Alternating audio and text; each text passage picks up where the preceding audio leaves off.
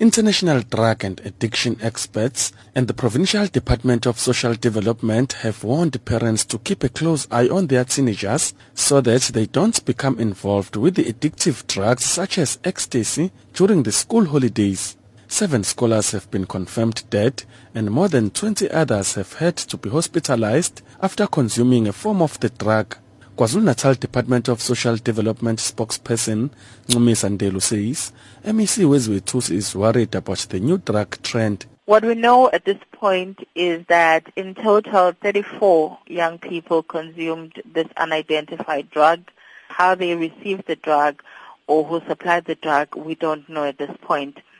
But what the MEC is saying is that, as parents, we need to take a closer look at our children so that we can be aware of what they are doing at all times in order to avoid things like this. Former President of the United Nations Narcotics Control Board, Dr. Nhlanhla says ecstasy is rapidly becoming a drug of choice among young people.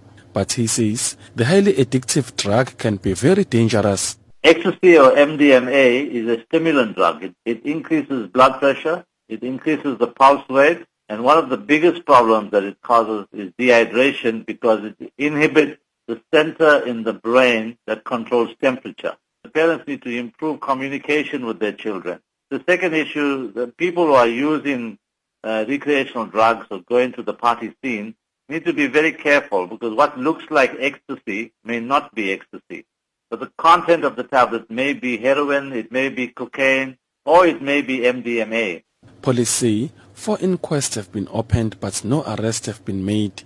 Spokesperson Nhlanhla Nxele says they are waiting for post-mortem results to determine the full cause of the school children's death. Up to now, we have opened 4 cases of inquest at the KwaMashu police station for further investigation.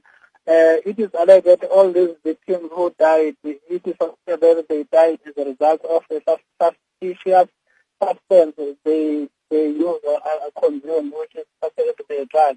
Because of that, we still are not at the station. We are still waiting for the post-mortem results that will guide us exactly what happened to these victims.